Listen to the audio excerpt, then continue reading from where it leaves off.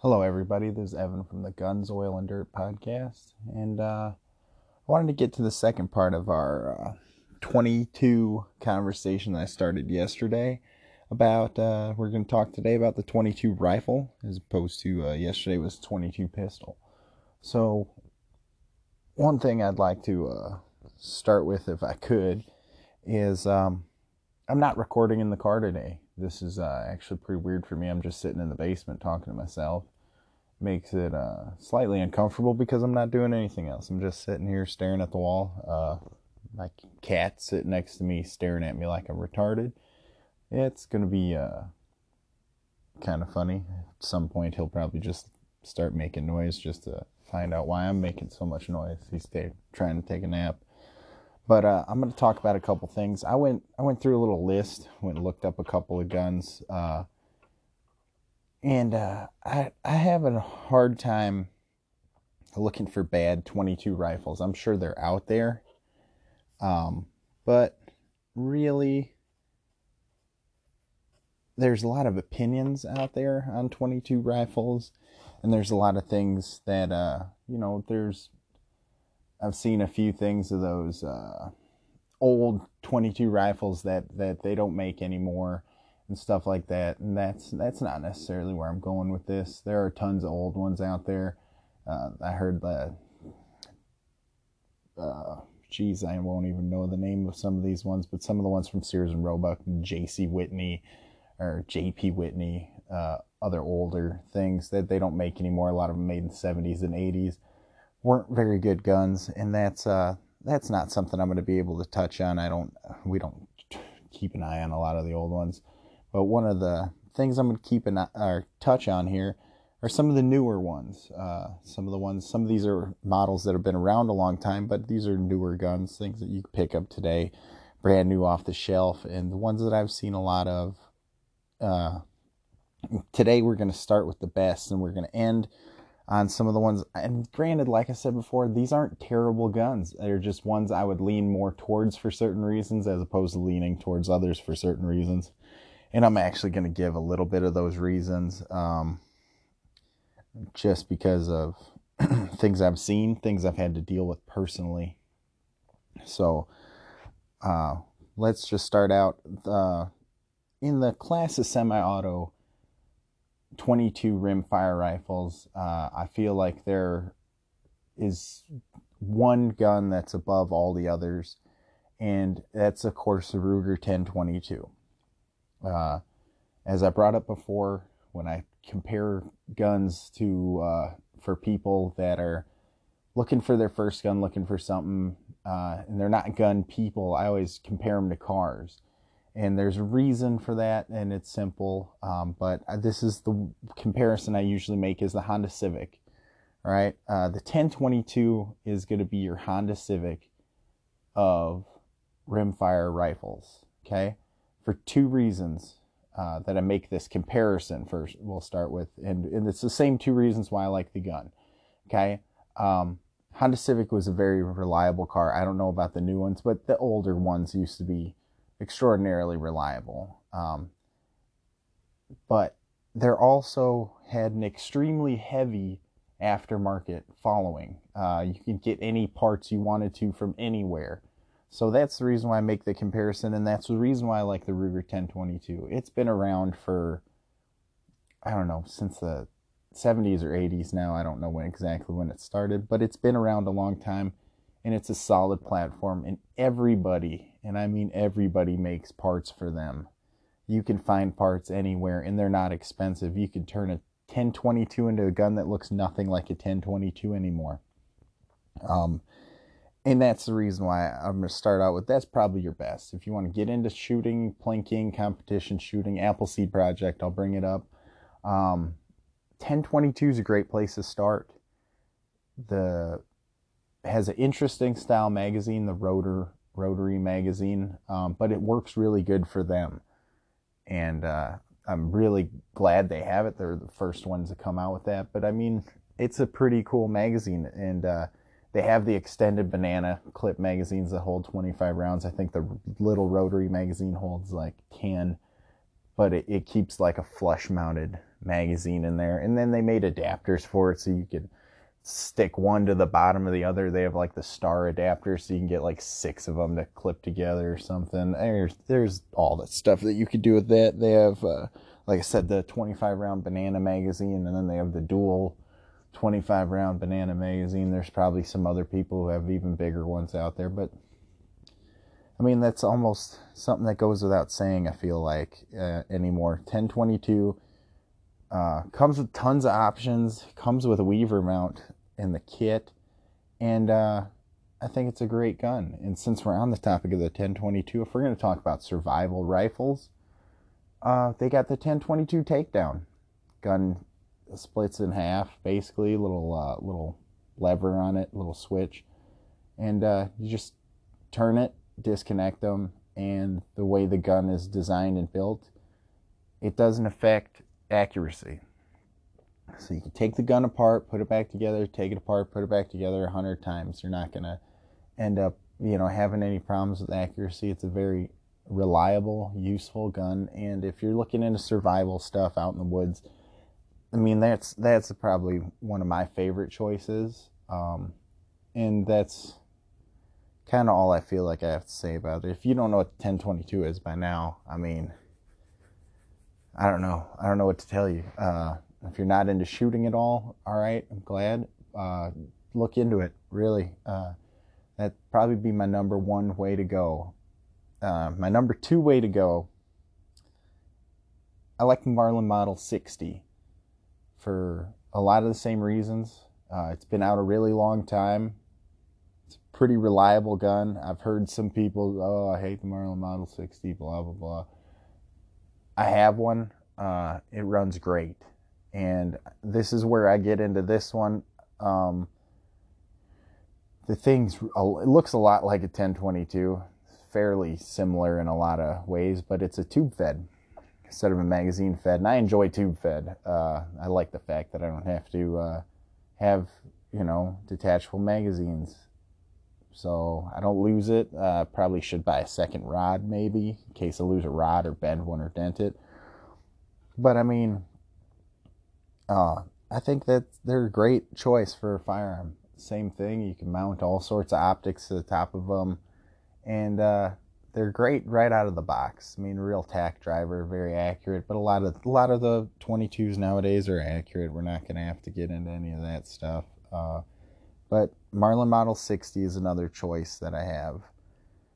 We're going to step out of the semi-autos for a second here. I will get into the AR style 22s. I have 2 choices in here for AR style 22s, and we'll get to that in a second. But these are just rifle style 22s. But I'm going to get into 2 bolt actions, and then I got a lever action in here, and then I'll talk about the AR styles, and then I'll talk about the ones that I would, not that I don't like them, I would just not, my preferences, the lower ones on my list that I might actually not want to get into. But, so we're going to talk about Ruger again. Ruger has a RPR Ruger Precision Rifle in 22 now. They came out a couple years ago making an RPR Ruger Precision Rifle, big, large caliber bolt action rifle. It comes in like 308 and 6.5 Creedmoor. Probably something else by now. But those were the predominant calibers that came in. Well, now they made one in 22. This is going to be a little bit more expensive on the high end here. I think somewhere in the $500 or $600 range for these things. But I mean, this is a really interesting concept to a gun. It's got a heavy barrel, bolt action, like I said before. It's using 1022 mags, which makes it awesome. You can keep running your 1022 mags, and that's good for them. I'm glad they did that. But I mean, this is a really interesting rifle. They designed it, as they say, to be a precision rifle, a competition bolt action 22. So great one if you're going to shoot a little further distance. If you want to compete, something like that, I'd probably go with the RPR Ruger Precision 22, which is a good choice. And then moving on from that, I'm going to go with something different here in the bolt action, but this is not as built up as the RPR is built to the gills, I think, as far as 22s go. I'm going to talk about the Marlin XT22 in tube fed.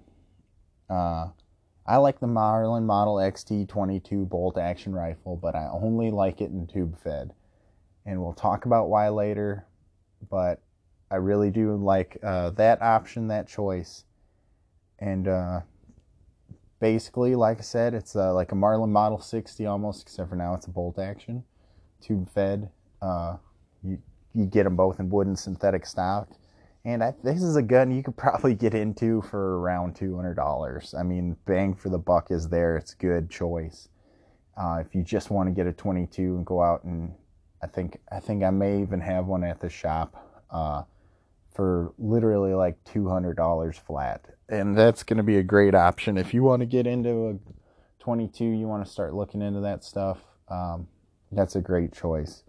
So the next one I'm going to talk about is the lever action, and it's the Henry lever action 22. I think the part is, or the name they gave it is the H001 for the black model. It blued, as they would call it, but I mean it's a black finish. So I like the Henrys. Again, this is I think it's a side load tube magazine, but it's a lever action, so you get that. That's pretty cool. And I like that choice in lever action just because, hate to be the one to say it, for the other reason. This is going to be the lesser expensive lever action to the Henry Golden Boy, or Silver Boy, as they would call it. And I really like the Golden Boy. I like the Silver Boy, but I don't like the price. Okay, so you're going to pay a lot of money for it's great running gun, great looking gun. Not anything against them at all, especially, you get it in that finish and it's not going to tarnish, or it shouldn't tarnish. It probably could if you don't upkeep it well enough, but I mean, it just makes it look good, and it's going to be a gun that you're going to want to take care of if you get it in one of those finishes. But the base level to that gun in lever action is the Henry lever action repeating H00122. Just a option I like. Like I said, there's a couple other ones out there, but I think that's going to be your best price point. I mean, you're looking at a gun now with all the moving parts and stuff, you're in the $300 range. And if you go with some of the other guys, I think you're going to get much, much higher. So, and let's face it, I mean, Henry makes a very good lever action rifle. Personally, in lever actions, I usually like the Marlin, but I don't think Henry can be touched with their 22 in a lever action. I think it's just a great gun. Now, I'm going to get into something where it's going to get controversial. People are going to not like what I have to say here, but I'm going to get into the dedicated rimfire 22s. And in my experience, granted, like I said, people are going to probably get mad about this, but in my experience, there's only two of them that I like. And some people might not like what I say, but it's all right. This is my opinion, as I said, in my opinion, in my experience, okay? Smith & Wesson 1522. I think is a great gun. Any of the AR style ones are going to be pricier because you got a lot more going on. I like their magazine style, okay? They got the pretty straight, solid looking magazine, but I really like that. And they run pretty good. I've had some experience with these shooting them. I don't like putting the conversion kits in my ARs. I understand where people come from on that, and I get it. But I feel like having a designated 22 in AR is not a bad option to have around. Granted, these things are going to run you, this one's going to run you probably in the 500 realm for the Smith & Wesson. Right up to it, maybe. So it's not your least expensive option out there. Personally, bang for the buck. If you want the look of a 20, an AR-15, but you're getting a 22, this is a choice for you. Bang for the buck. I'd probably still go with either the 1022 or the Marlin Model 60 if I need a semi-automatic rifle. But, some people like this. I thought about it long and hard, and I've probably still going to pick one of these up just because I like the idea. Probably get one for the wife. She likes the look and feel of an AR, where I'm still running the Marlin Model 60 or a 1022. If I need removable box mags, I'm getting the 1022. But I really prefer my Marlin Model 60 with the tube fed over it. But that's my first choice. And sorry, I had to pause there for a second. Sinuses are bothering me a bit. But so my second choice in the AR style 22 category is going to be a company that's familiar to some of you. Some of you may not know about them yet. If you were growing up in the 90s, early 2000s in the paintball scene, this is going to be a company you recognize, but Tippmann Arms. So Tippmann, the paintball company Tippmann, that made the 98 Custom that everybody loves. I have one actually sitting in the other room right now, Tippmann 98 Custom. Tippmann makes an AR-15 and 22.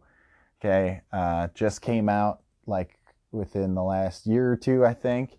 We picked one up immediately at the store, and we became a vendor for them after they gave us one to try out. And we put it up as a rental gun, and we've been beating the heck out of it now for about a year. And the gun has run great for us. I like the way it looks. They have a really interesting magazine. Magazine comes with like a cover on it, so you can't see the spring and the thumb assist part. 22 magazines always come with that little thumb assist, and you got the little see-through magazines.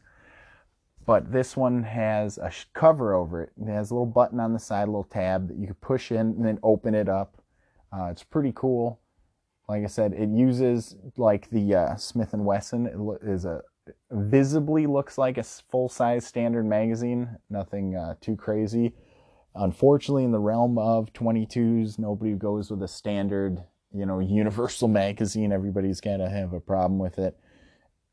Make their own magazine, do their own designs, all that stuff. So, but Tippmann 22 AR-15, really cool looking gun. Really like it. So far, it's actually run really good for us. Haven't broken it, destroyed it yet. So I'm really impressed with that product. That's a newer product from them, and I really kind of like it. All right, I'm going to get into a couple of things to stay. Not saying these are bad guns. This is where I can't come out and say like, oh, I don't like this gun for any crazier reason other than there's a couple of things that just slightly bother me. One of them is the Savage Model 64. Savage Model 64 is fine gun, runs just fine. The only problem I have with it is going to be the magazines. I've heard some problems from people. These are not 100% firsthand. These are just the complaints that I have. The only firsthand thing about it is the cost of the magazines. At least where I sell them from and what I've seen online, they're not super cheap. And then on the other side of that, sometimes they can be hard to come by. And that I don't like. I don't, see a lot of stuff out there. And, that's just how it is. Another one, it's going to be the Marlin XT22 in the magazine fed. I like the XT22 in tube fed, and it's for exactly the same reason. Marlin XT22 magazine fed.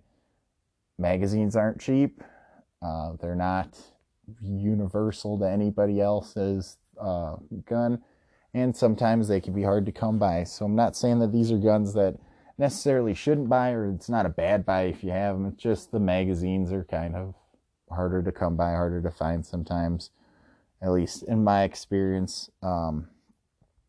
Another one I am not a super huge fan of. I don't think it's a terrible choice, but I think it's called the AR-7 Henry Survival Rifle, and I'm probably going to get a bunch of grief for this, but like I said, this isn't a don't buy this gun. It's just I have a gun I like more in its space. The only reason why I'm not as big a fan of this as the Ruger 1022 takedown is mainly the assembly process. So 1022 takedown, it's in a backpack of Velcro, pop the top open. I think there's a zipper. So it's a zipper and then a Velcro tab or whatever. But you can pull the rifle out, it's 2 pieces, it snaps together in half turn, and you're ready to go, you can shoot. The Henry takes a little longer, you pull it out of the stock, you put the action on the front of the stock, and you make sure you tighten that down, then you put the barrel on. That's all that is to it. It's not that it's a bad gun. The one I have is not very accurate. But mine's old. Fairly sure we dropped it a few times. So it's not as accurate as the 1022 takedown is, and it's okay, but I really think the 1022 takedown's kind of taken up that space and like it a lot better. So that's an opinion thing. People are going to love those Henry survival rifles. I have one. I don't hate it. But there's just a better choice in the realm, I think. Maybe that's kind of what I'm going with here. Like I said at the beginning of this, I can't say don't buy any of these. These are just, there's a better gun out there that I'd recommend, I think. And then the one gun here that I'm actually going to say this now. I don't think you should buy it. Okay? It's going to be in the AR realm of 22s, and it's the 715. Okay? And with this, I'm also going to bring up the Mossberg 702 Plinkster.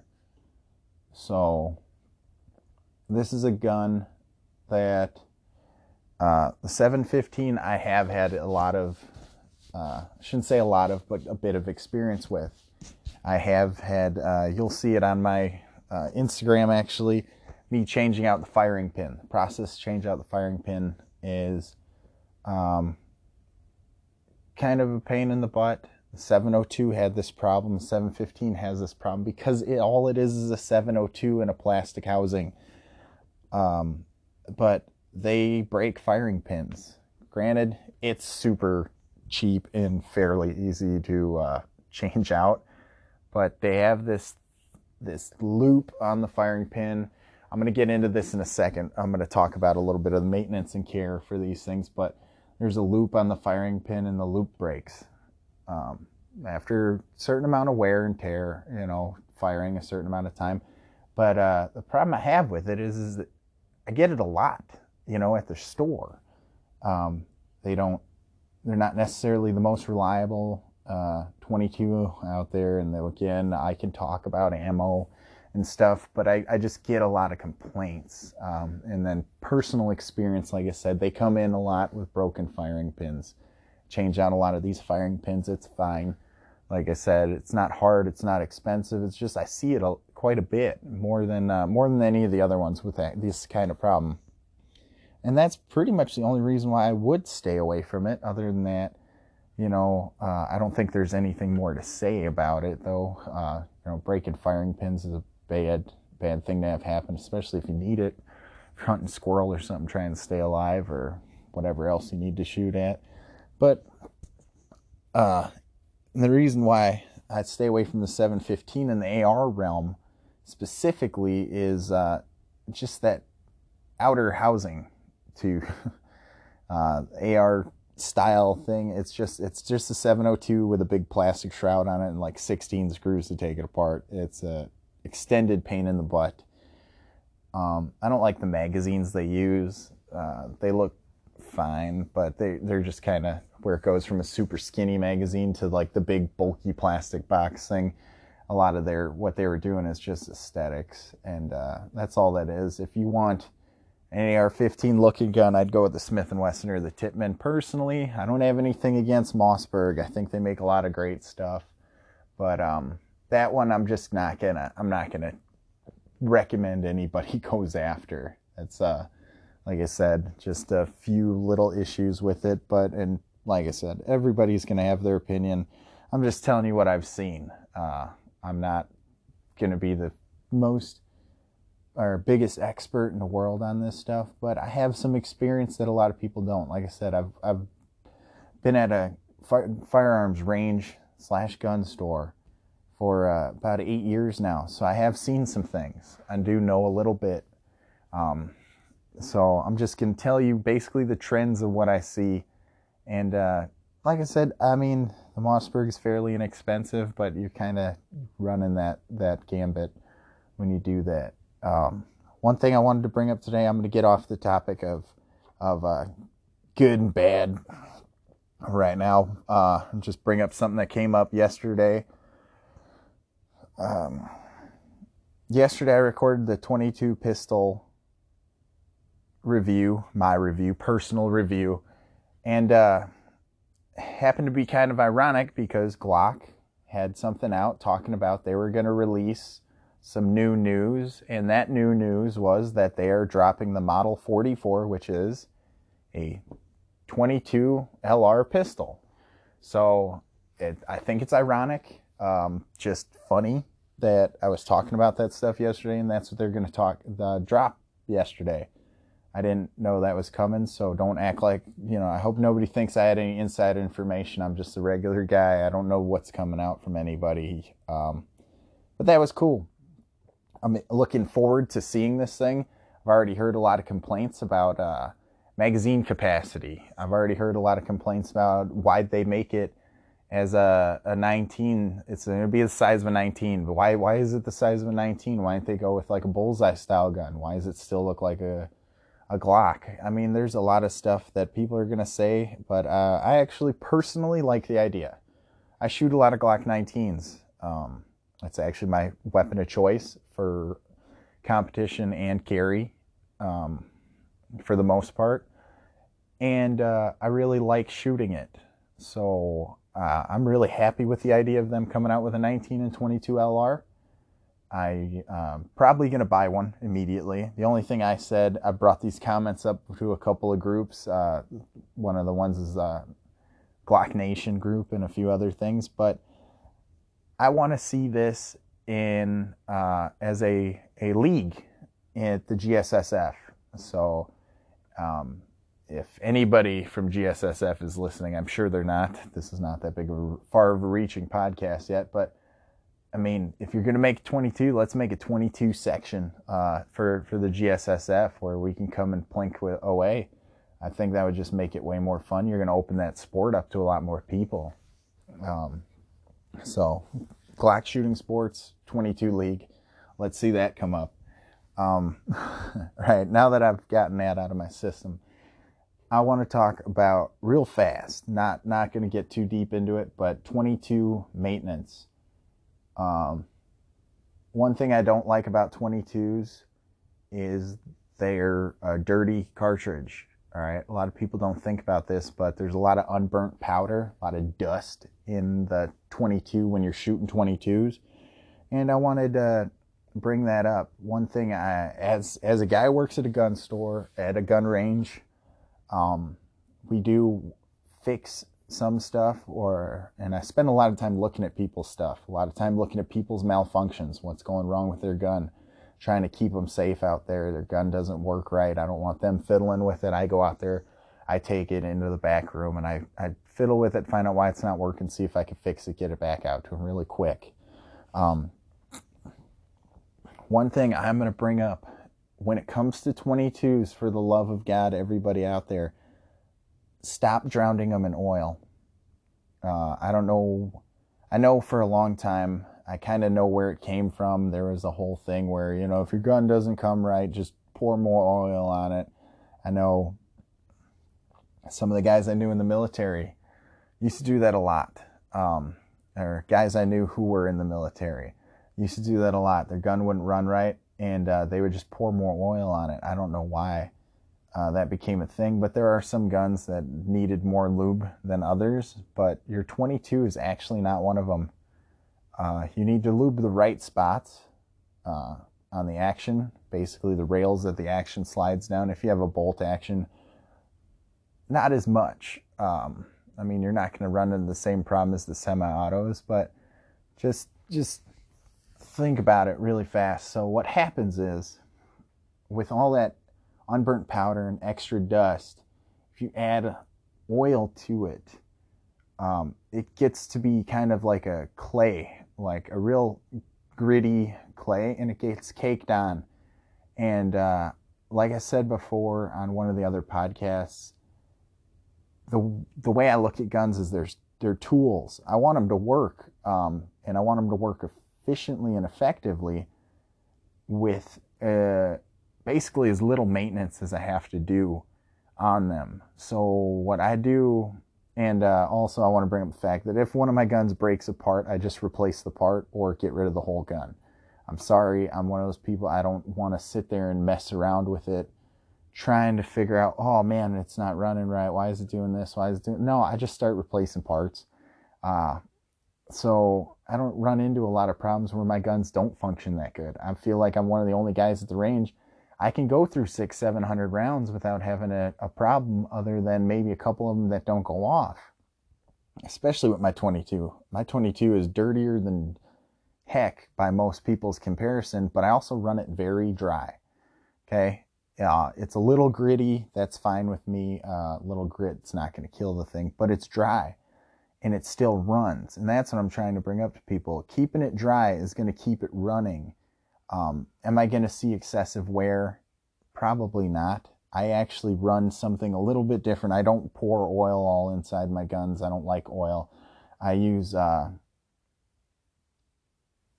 going to mispronounce it, but I use a little bit of molybdenum grease in my guns. And I mean a very light amount. I use a dental pick to apply grease on the few springs that it needs, but it's moly. This is assembly grease that we use inside engines, so it's good for high temperatures. It's good for excessive wear. Basically, I use engine assembly grease. Don't use anti-seize. Anti-seize has a little bit of a grit already in it, and I don't think it's very good. But, I mean, I'm talking about good moly. Is usually what I use in my guns. I'm not telling you guys to do what I do at this point. This is just what I've come up with, and I get it. The grease I use is special from, we order it from a special place. It's extra high temperature rated. This stuff is actually good for something like 1,000 degrees, and it's pressure rated. So it keeps its lubricity. Yeah, that word, lubricity, under pressure, and I'm talking hundreds of thousands of pounds. I don't get regular engine assembly moly. I get special moly. I have to pay extra money for it, and because I'm weird, I buy it. I can only get it in like 5-gallon buckets, and we'll not get into it. But I basically bought one 5-gallon bucket that's a lifetime supply, and I'm never going to have to deal with this problem again. And I just fill up Gerber baby food jars and then dip my dental picks in it when I need to grease something. But that's what I'm using. Like I said, I'm not saying that this is what you should do, but what I'm saying is you should not over oil your gun. Don't drown it in oil. I don't want people out there shooting their gun and having smoke come off of it, because as the gun heats up, you're cooking the oil off. That's not the way to do it. If you have an AR-15 and you're shooting your gun, and the seam where your upper and your lower meet, if there's oil coming out of that, your gun is over oiled. You need to stop doing that. Stop drowning these things, because all it does is the powder gets into the oil and it makes clay, and the clay is what we're trying to avoid. And reason number 2 here, if you keep it lightly oiled, properly lightly oiled internally, this is one thing I learned that makes life so much easier. After I go to the range, everybody's going to yell at me. I'm the guy. I don't clean them. I won't clean my guns. I do like a once or twice a year where I sit down and I clean everything. But I don't clean them after every time I get home from the range. I barely clean my guns. I will go a whole year of matches and not clean my gun. Full breakdown, right? I'm talking about a full strip and clean. I do a small clean after I come back from shooting. And basically what I do is I fire up the air compressor. I have a needle fitting on my air compressor, and this is why I want my guns to be very dry. I will run a bore snake, which is pretty simple, just run it through. But I bust out the needle fitting on my air compressor, one of those brass long ones. I can get into all the nooks and crannies, and I just blow it out with compressed air. I don't need it to do anything more than that. I think it should be that simple. Blow all the dust with compressed air.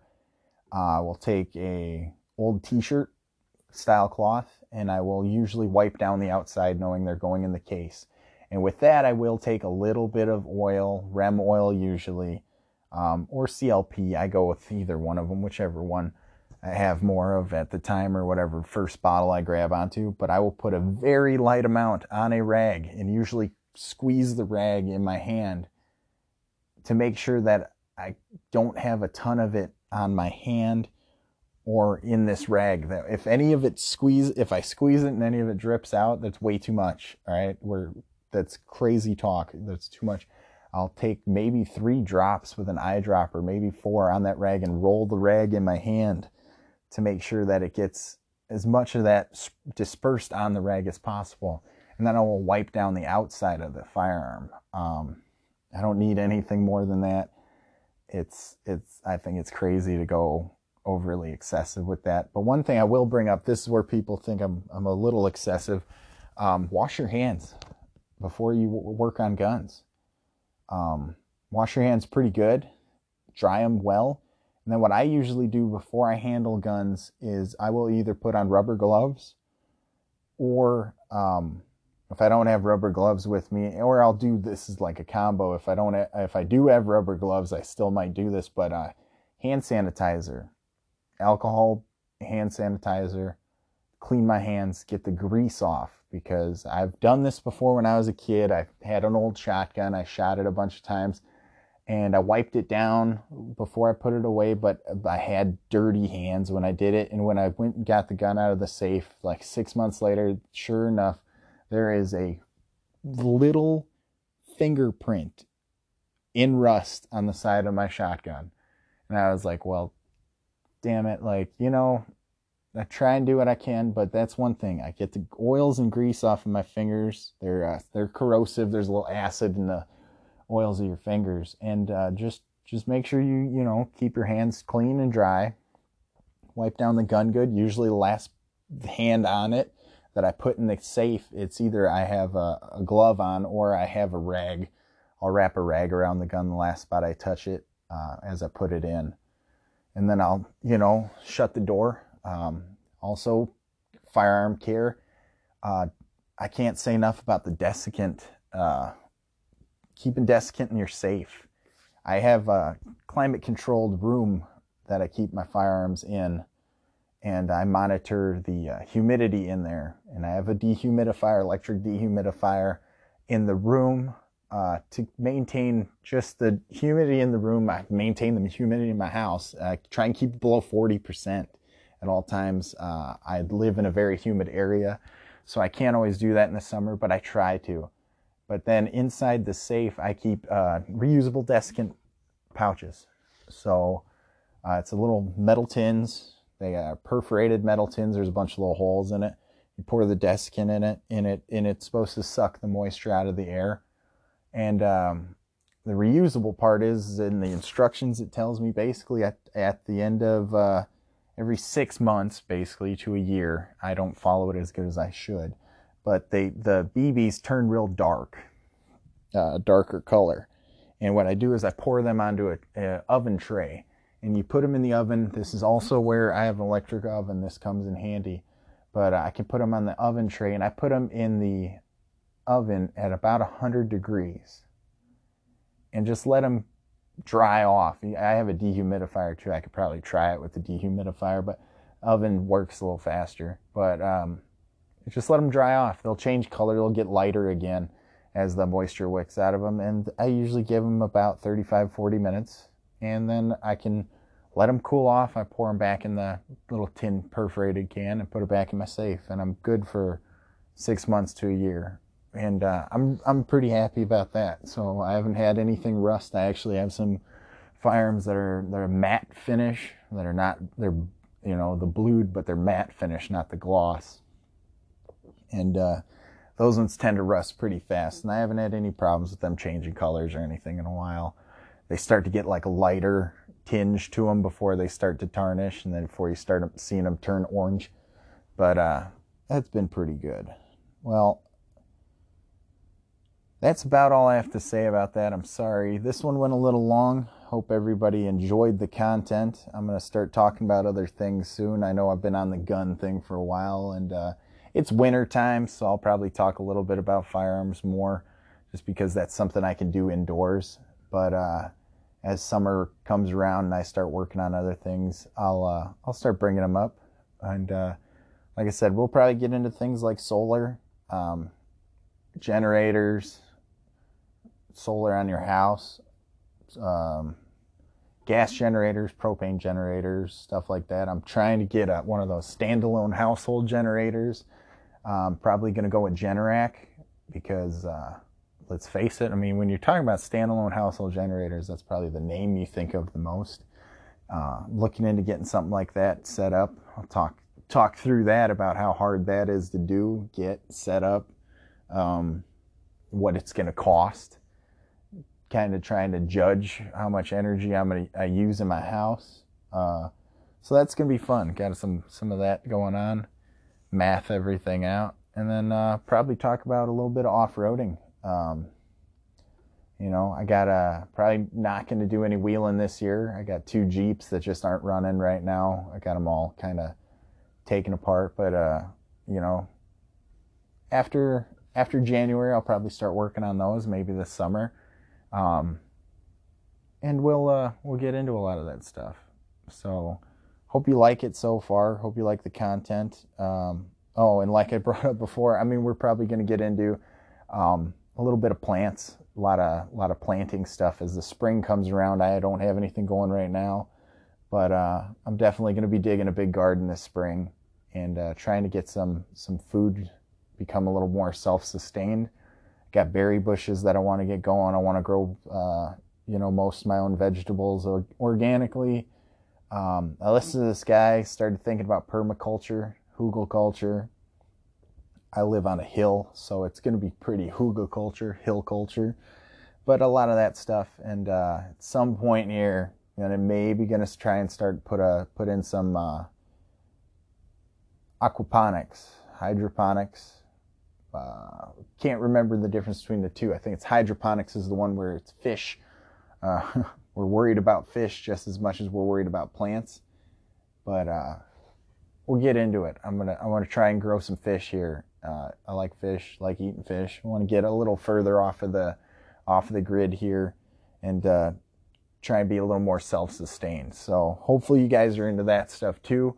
A little bit of prepping stuff, and maybe I'll start getting into life hacks. We'll talk about maybe 1 or 2 an episode, and also talk about things that the every prepper needs kind of thing. I don't know if I want to get super into the tinfoil hatting, but there's definitely going to be a couple episodes, especially if I get some of the guests on that I want on. Some of the guys I hang out with are real tinfoil hatters, and we're going to have a ball.